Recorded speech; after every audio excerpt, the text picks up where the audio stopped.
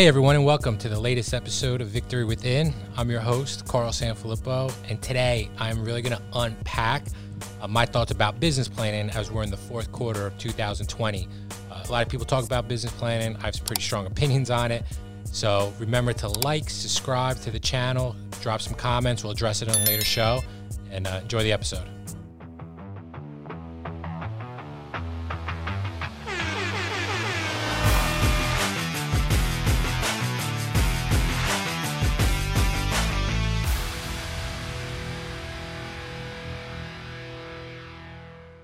Welcome to the next episode of Victory Within. I'm your host, Carl Sanfilippo, and today I want to talk about a topic that gets talked about a lot, and that's business planning.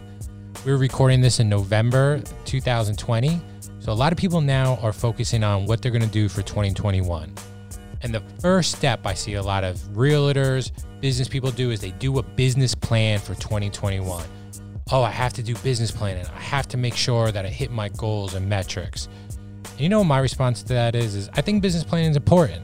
I think business planning can really help, but I also think it's very overrated. So what I tell a lot of people is take your business plan and throw it in the garbage, because that's really what it's worth. If you're going to do a business plan and stick it in a drawer of a desk and never refer back to it, I mean, what good does that mean? Think about it. This time last year, pre-COVID, if you had a business plan, can you plan for something like COVID-19? Change the market? And this doesn't matter what business you're in. If you own a restaurant, you were impacted. Every business got impacted this year differently with COVID. So how could you plan for that? Right? Business is not all about planning.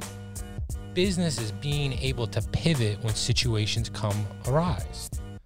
So don't get so hung up on your business plan. You know, I hear people say, oh, I planned to do this and I fell short. Doesn't mean your year was a failure. Where else did you grow that you might not have planned on growing? So really what you got to focus on is stop setting goals. I stopped using the word goals years ago, and I call them milestones. Because that's all a goal is really just trying to hit something. It's the milestone. When you hit that goal, are you supposed to stop? Your goal is to lose 10 pounds and you lose 12. Does that mean you stop if you want to keep going? No, it's just a milestone that you just keep building on. It's all about building. Stop with I need to get my business plan perfect for next year. Again, man, if you just do a business plan and you put it in a drawer, it's worth nothing. The real change in your business is the actions you take. It's making 3 micro commitments a week that you hit. And if you do that for 52 weeks and you build on that, that's going to build your business. And things are going to come up that you're going to have to pivot and change. So you can't get married to this business plan that you did one Saturday or one Sunday where you mapped out your business for the next year, because things can change. I talked about this last year pre-COVID about how I think business planning isn't all that it's cracked up to be, that there's a lot of flaws with it. And this year with COVID, it was more prevalent than ever because you couldn't plan for this. Things are going to happen you cannot plan for in your business. So while business planning can be helpful, don't get married to it.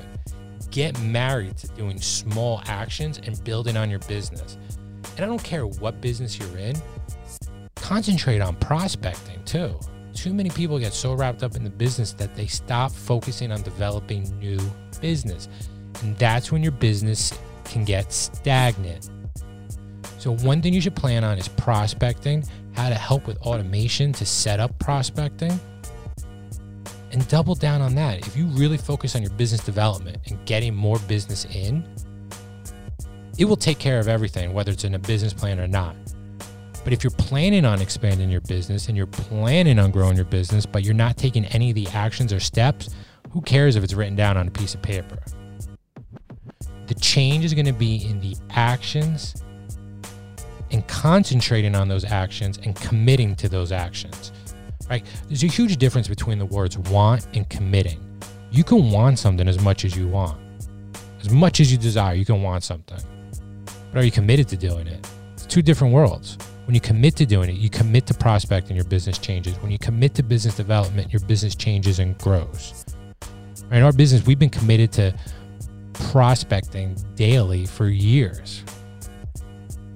So when you reflect, you don't have to do a big business plan, but think about what some of your weaknesses are. How much time did you really put into prospecting? Did a lot of your business development just come from referrals or word of mouth, a little bit of luck? Or do you have a focused plan on how you want to generate more business? So again, take your business plan, throw it in the garbage, and start breaking down to a micro level. Stop worrying about what you're going to do for all of 2021.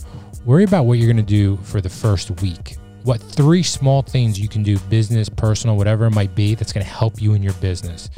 Then focus on that week 2. Focus on the compound effect of weekly business development, weekly personal development. Compound that over the 52 weeks.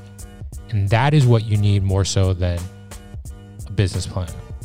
All right. So I just wanted to touch on that because it's perfect for this time of year. So again, please like, subscribe to our podcast. We're on Spotify, Apple, everywhere else where you find podcasts.